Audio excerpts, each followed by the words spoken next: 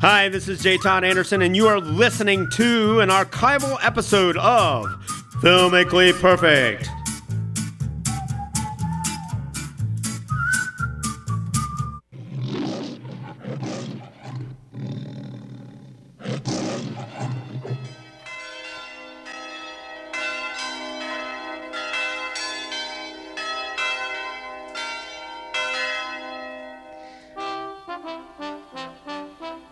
The sound of the bells ringing in one more edition of Filmically Perfect on 91.3 WYSO. This is the opening strains to A Christmas Story, based on the works of renowned Midwestern writer Jean Shepherd.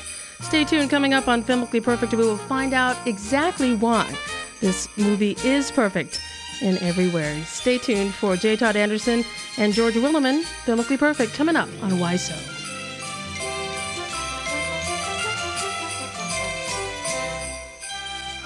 It is my house at good old Cleveland Street. How could I ever forget it? But there I am, with that dumb round face and that stupid stocking cap. Oh, but no matter. Christmas was on its way. Lovely, glorious, beautiful Christmas around which the entire kid year revolved. Indeed, it's true. And on that note, we welcome right here in the studio, Mr. George Willeman, film archivist, nitrate film archivist for the Library of Congress. George, welcome. Welcome, Nikki. And by very long distance over the phone lines in the gorgeous Los Angeles, J. Todd Anderson, welcome.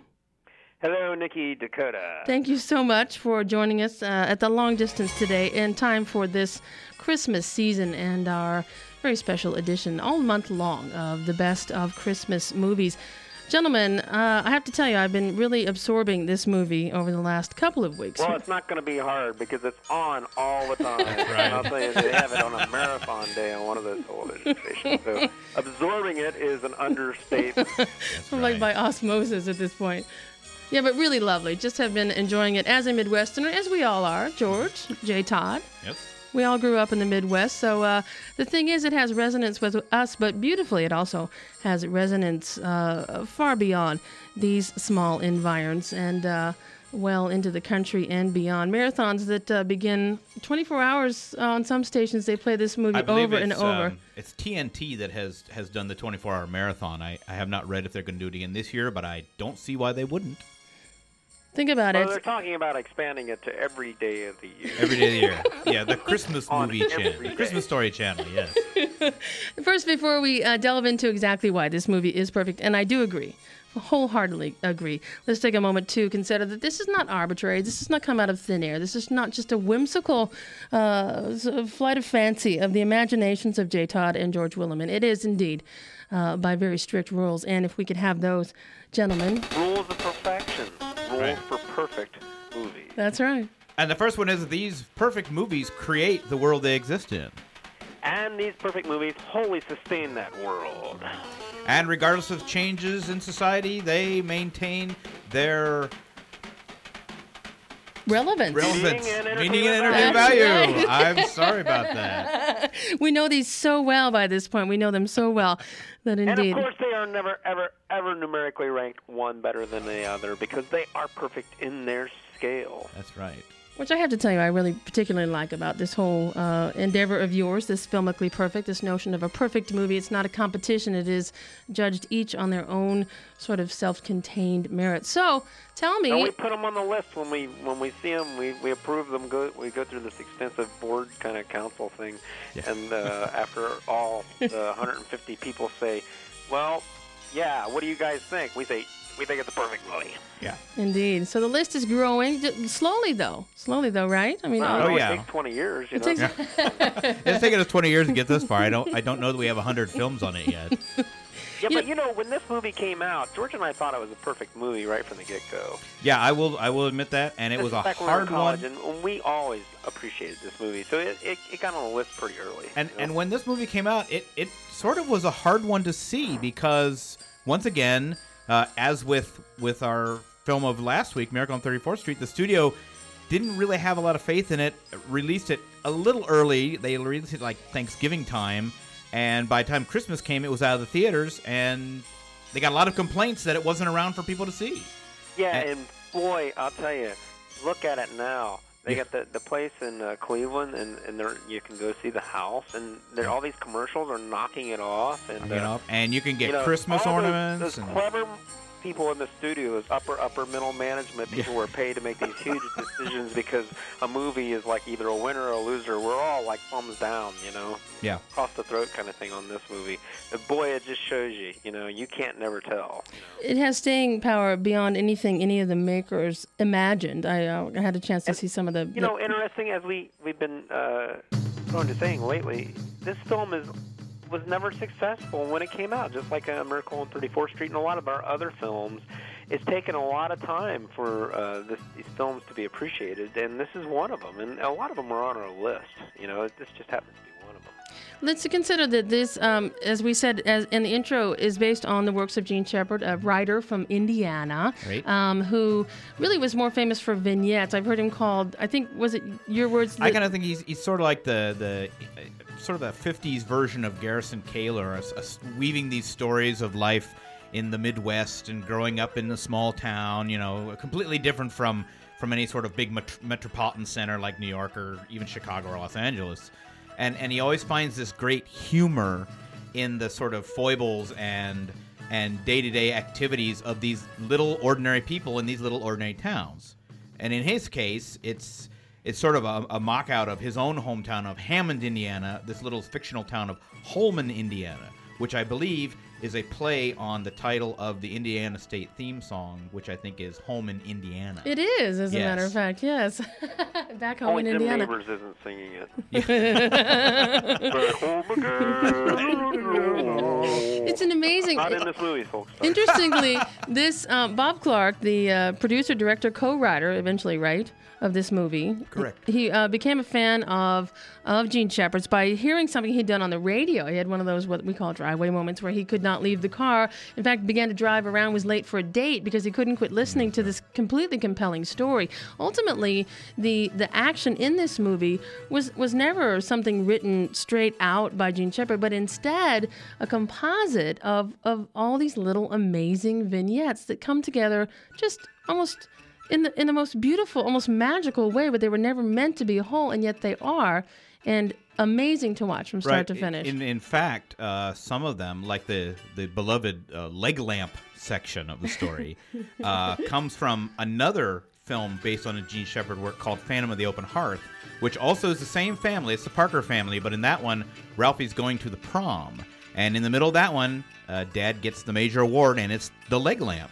And that film was made back in the early 70s. And that leg lamp is really hot now. I mean, I think you read get an article in the New York Times yesterday about going up to Cleveland. I think you can buy one of those leg lamps up there. I think you can buy 3 or 4 different sizes to fit any decor, from like a little leg lamp and all the way up to an exact replica. Tattoos on them. Yep. That's what I understand. In fact, I believe one of the sponsors of the Christmas Story House, which we'll talk about here in a little bit, is Red Ryder leg lamps. Yeah. That's what Why not? Yeah. So Red Ryder and leg lamps figuring in prominently in this sort of patchwork of vignettes that was stitched together by Gene I wonder Shepard. if they sell glasses up there, George, that had, like one lens is broken. One lens broken. You get one. Well, they also have like frozen Oldsmobiles on a stick. Yeah. Yes. Well, given that it's so many little parts, It shoots his eye out. Gets a free Lego lamp or something. the shoots his eye out is just really the sort of thread that binds this whole movie together. Now, given that it was it is, isn't it? That is the thread that binds the whole movie together, shooting your eye out. Shooting your eye out. Yes. Just resonates through every corner. Now, given that it was sort of taken from little pieces that were never meant to be a part of a whole, George, could you sort of try to sort of sketch this? It's almost like just sort of an everyday, isn't it? I mean, it is. It's basically, as we said, the main thrust of the story is Ralphie Parker, who wants a Red Ryder double action single shot air rifle. 200, for Christmas. yeah. Who is Red Ryder, George? Red Ryder was... Let's tell the audience, because this is a modern audience, man. Some people are forgetting. Red Ryder was a comic strip character back in the 30s and 40s. He also had a series of films, and I believe also a cowboy. He's a cowboy, and he had a little Indian boy that went with him named Little Beaver. who in the movie series was played by Robert Blake. Oh, how This about back in the that? 40s also, How about yeah. that? But yeah, That was before his before dilemmas. Before he used Little his own rascal. guns for the Daisy Air different Rifle things. Company contracted with the owner of Red Ryder to create this special edition Red Ryder BB gun. Not just for the movie, there actually was one in real life too. But Ralphie wants this gun, and every time he goes to an adult or an authority figure or someone, he is always rebuffed with the constant "You'll shoot your eye out. Why do you want that? You'll shoot your eye out." Shoot your eye out, boy. Everybody says it to him. But in between these little episodes, there's also just his basic everyday's going on, which is just the kind of typical things in the life of a child, you know. Yeah, Comes one of up the against a wonderful, bully and- elements of these stories is like when they have a flat tire. Yeah. And that Yes. becomes a very pointed one because, you know, he says a bad word, the queen mother of dirty The words. Queen Mother. Yeah, and it's Gene described. it's so well And played. boy, you know, I don't know if any of you guys out there have ever had your mouth washed out with soap, but I have, and it's no I have fun. Really? fun. Yes. It is no fun. No, it's Have bitter. you, George? Many years ago, yes, no. I did. See, I can't decide whether that's some route to go. I haven't come to that fork in the road And yet. then, you know, my parents had to tell me, you use the soap on your skin, son. Use it on your skin. Don't stick it in your Don't mouth. say your mouth anymore. So That boy of ours, we've got to get him straight one of these days. we're talking about A Christmas Story, a perfect movie, according to J. Todd Anderson, speaking via the phone line from Los Angeles today, and also perfect, according to Mr. George Williman, who, in their list of very slowly growing, but rock solid, I have to say, gentlemen, I have not disagreed with you yet. A Christmas Story certainly falls. Amazingly solid storytelling, Yes. you know, for Isn't the it? holidays. And, And- you know, one of my personal favorite visual scenes is when the foot comes into the lens. Yeah. You'll shoot your eye out. That is so cinematically well done. To And this kicks day, him I mean, down they the shot it on a chute. nice Down the wide chute. lens, And- and all the elves look evil, and And for a lot of people who really love this movie, they would probably be very surprised to know about the director of it, Bob Clark, to whom this is probably his best loved and probably not his best known movie. I mean, the film that got him the notoriety to make this movie was quite a different movie. It was Porky's. And he had been directing for almost 20 years before he did Porky's. He did another Christmas movie back in the 70s called Black Christmas or Silent Night, Evil Night. He also made Children Shouldn't Play with Dead Things, which So he he is had remaking something of a here dark now. past, this Yes. filmmaker. But he'd yeah, always so, wanted to you do know, Gene all Shepherd. that stuff. But it is my assumption here that this is the movie he will be remembered by. I would say, because I think that's fair. I mean, he even went and tried to recreate the success of this with another Gene Shepherd movie called It Runs in the Family. It's also called Oh, A A Summer Summer Story. Story, yeah. And it just, from what That's I about have, shooting deer. yeah, I have not seen Only it. kidding, only kidding.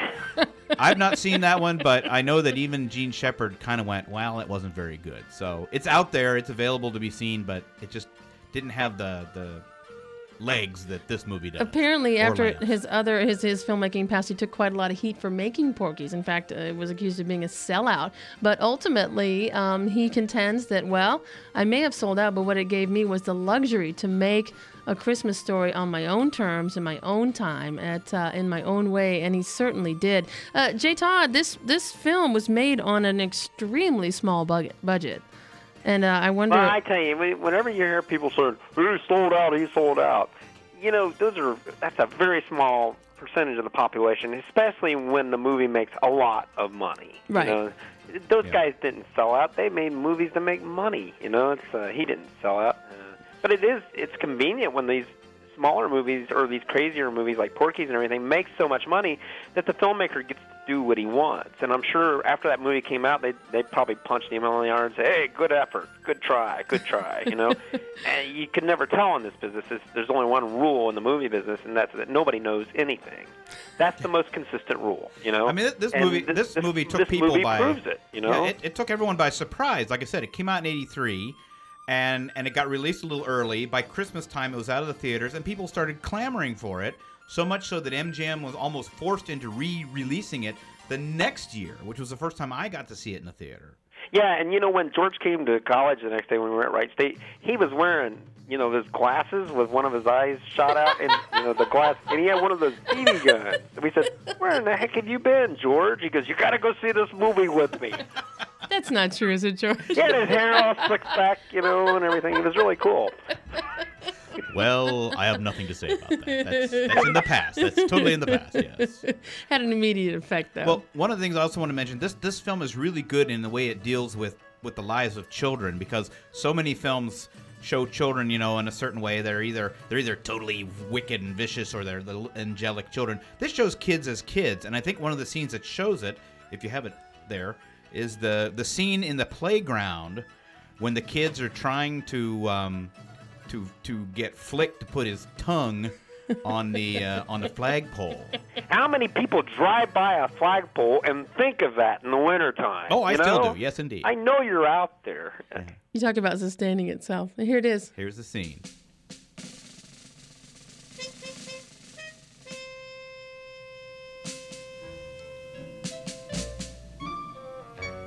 You're full of beans, and so's your old man. Oh, yeah? Yeah! Says who? Says me. Oh, yeah? Yeah! I double dare you. The exact exchange and nuance of phrase in this ritual is very important. Huh, are you kidding? Stick my tongue to that stupid pole, that's dumb. That's 'cause you know it'll stick.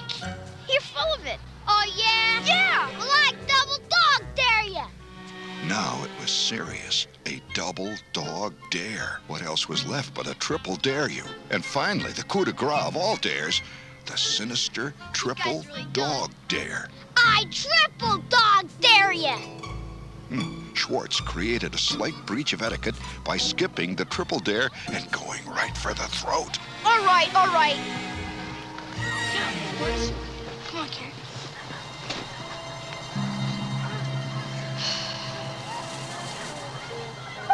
Well, go on, smartass, and do it. I'm going. Flick's spine stiffened, his lips curled in a defiant sneer. There was no going back now. This is nuts.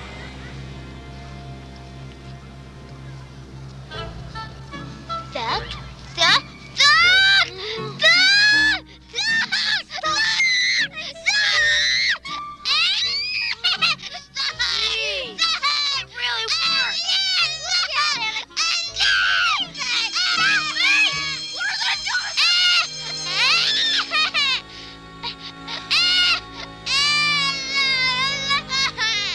Come back. Come back. The bell rang. What are you gonna do? I don't know. The bell rang. Hey, the bell rang. What are you supposed to do? What do you want from me? The bell rang. Gotta go.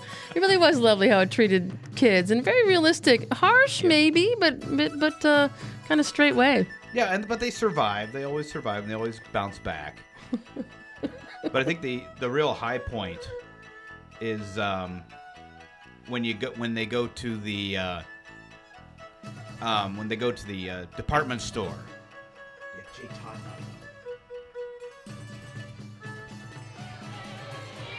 Come on, kid. Ho, ho, ho! Come on. Come on up there. Ho, ho, ho! Ho, ho, ho!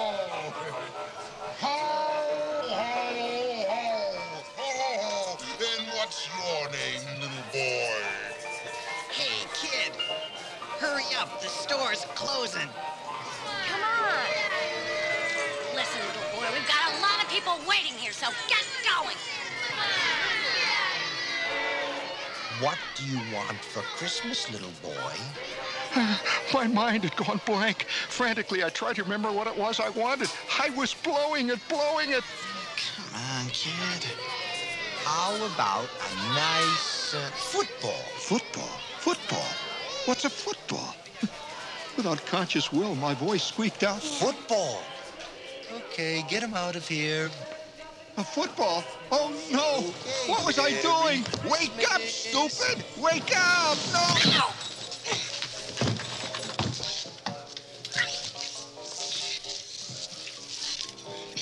No, I want an officer right undercover, and I should do an You'll shoot your eye out, kid. Merry Christmas. Ho, ho, ho.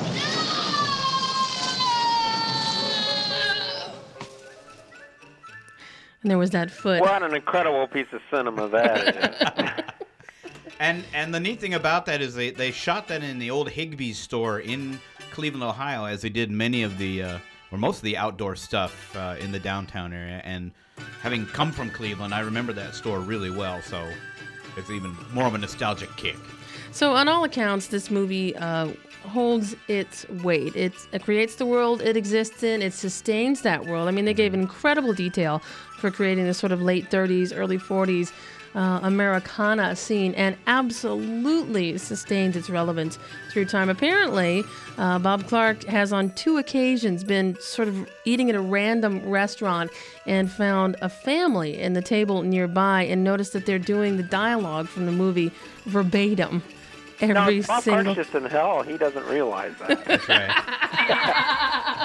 Now, I think one of the ways that this movie is really sustaining itself is the fact that about 2 years ago, the house that is used for the Parker's house in the movie, which is up in Cleveland, was put up on sale on eBay and was purchased by a group that has now completely renovated and restored the house so it looks exactly like it did in the movie, inside and outside, and has opened it to the public as the Christmas Story House. And you can actually go up there, and I think for like $5, you can go through the house, and they have a museum across the street of memorabilia and whatnot from this movie. And Which that is- just blows my mind they did that. Isn't it? And as we conclude this episode of Filmically Perfect on 91.3 WYSO, J. Todd, you made some special arrangements for our trivia question this time around Yeah, you mean regarding the prize? regarding The the prize, yes. house. Yeah, it's 2 sets of tickets, I believe, to that house in Cleveland, Ohio. The people sent them to us in regards that we were doing this show. That's right. About the perfect movie. So that's what we're giving away this week. So. We got 2 pairs of tickets too. If you're willing to take the drive up to Cleveland this holiday season, you could pack the family in the car and go see the very scenes. One thing I wanted to say before we shove off here, one of the character actors in this movie has done more stuff. It's Darren McGavin. That The guy father. has done more movies than anybody. Television. And I had the privilege of meeting him when we were doing The Big Lebowski, and he was just a great, great guy. And it's my guess that at least 100 of these shows that he's done, television and movie, that this is what he's probably going to get remembered by. Is this movie, it's very funny. you know? Yeah, I mean he was in Night Stalker, right? He was Kolchak, the Night Stalker. Yeah. But then so much television. I mean, the guy was the most flexible actor of all time, and he always projected. He was always interesting. And this is probably not only what he's going to be remembered by, but probably his finest work. I think it's just sort of the way, the very ease that he portrays in this part. He just seems very comfortable with it, and he's just very funny. I mean, the way, when he gets his leg lamp and he looks at the box and goes, "Oh, fragile, it must be Italian," Yeah, and he totally means it. These kids are all really great and everything in this movie, and we can all relate to that. But for some reason, these parents in this picture, both Darren McGavin and the woman that plays his wife, are going to hang with us, because this is part of what makes this movie perfect, and what's going to sustain it is this our ability to relate to these people. Well, I think unlike so many American films, the parents are portrayed as real people, not morons as they often are in American They're films. flawed. They're flawed. sometimes harsh. They're sometimes emotional and syrupy, Right. and they're But real. They love each other and they love their kids, and it's a very solid family unit. And that's I think that's also one of the things that makes it such a great movie, is that even with all the bad things that happen, right to the Bumpus' house, no matter how destroying dark Christmas dinner, these people sustain. they sustain. And this is when this takes place around 1940, people are coming out of the Depression, and you got World War II looming, and within another year or so, and these people are making it. So it's funny. Bob Clark will almost surely be remembered for this. Darren McGavin will be almost surely remembered. Peter Billingsley, the young boy who plays the lead, Ralphie, in this movie. He did many other things. Will almost surely be he'll remembered probably for be like this. the little girl that played. Was her name Azusu in the Frank Capra film, George? Oh, Zuzu? Yeah. She still does. I think she's still alive. She still does interviews. Yeah, because she was Zuzu. Yeah, and she's she's into her 70s or almost 80 or something. I think that the guy that played the kid's going to be doing interviews for a long, long, long time. Yep. And remembered for just that. We've been talking about A Christmas Story, a perfect movie on Filmically Perfect on 91.3 WYSO. If you would like to add your 2 cents, toss them in the hat, we would love to hear from you. You can stop by the website for WYSO.org or visit perfectmovie.net. You can send these gentlemen, J. Todd Anderson, storyboard artist for the Coen Brothers and Then Some, an email, or speak to the Nitrate Film Archivist for the Library of Congress, George Williman, by writing to filmguys@perfectmovie.net. And we love your comments. Your comments are all really great, and give us your comments on what you think is a perfect movie. Gentlemen, thank you once again. Nikki Dakota, it's always my pleasure. Back at ya. Right? Don't shoot your eye out. J. Todd, come home soon, all right? Okay. Merry Christmas to all. George Williman, thank you. Thank you much.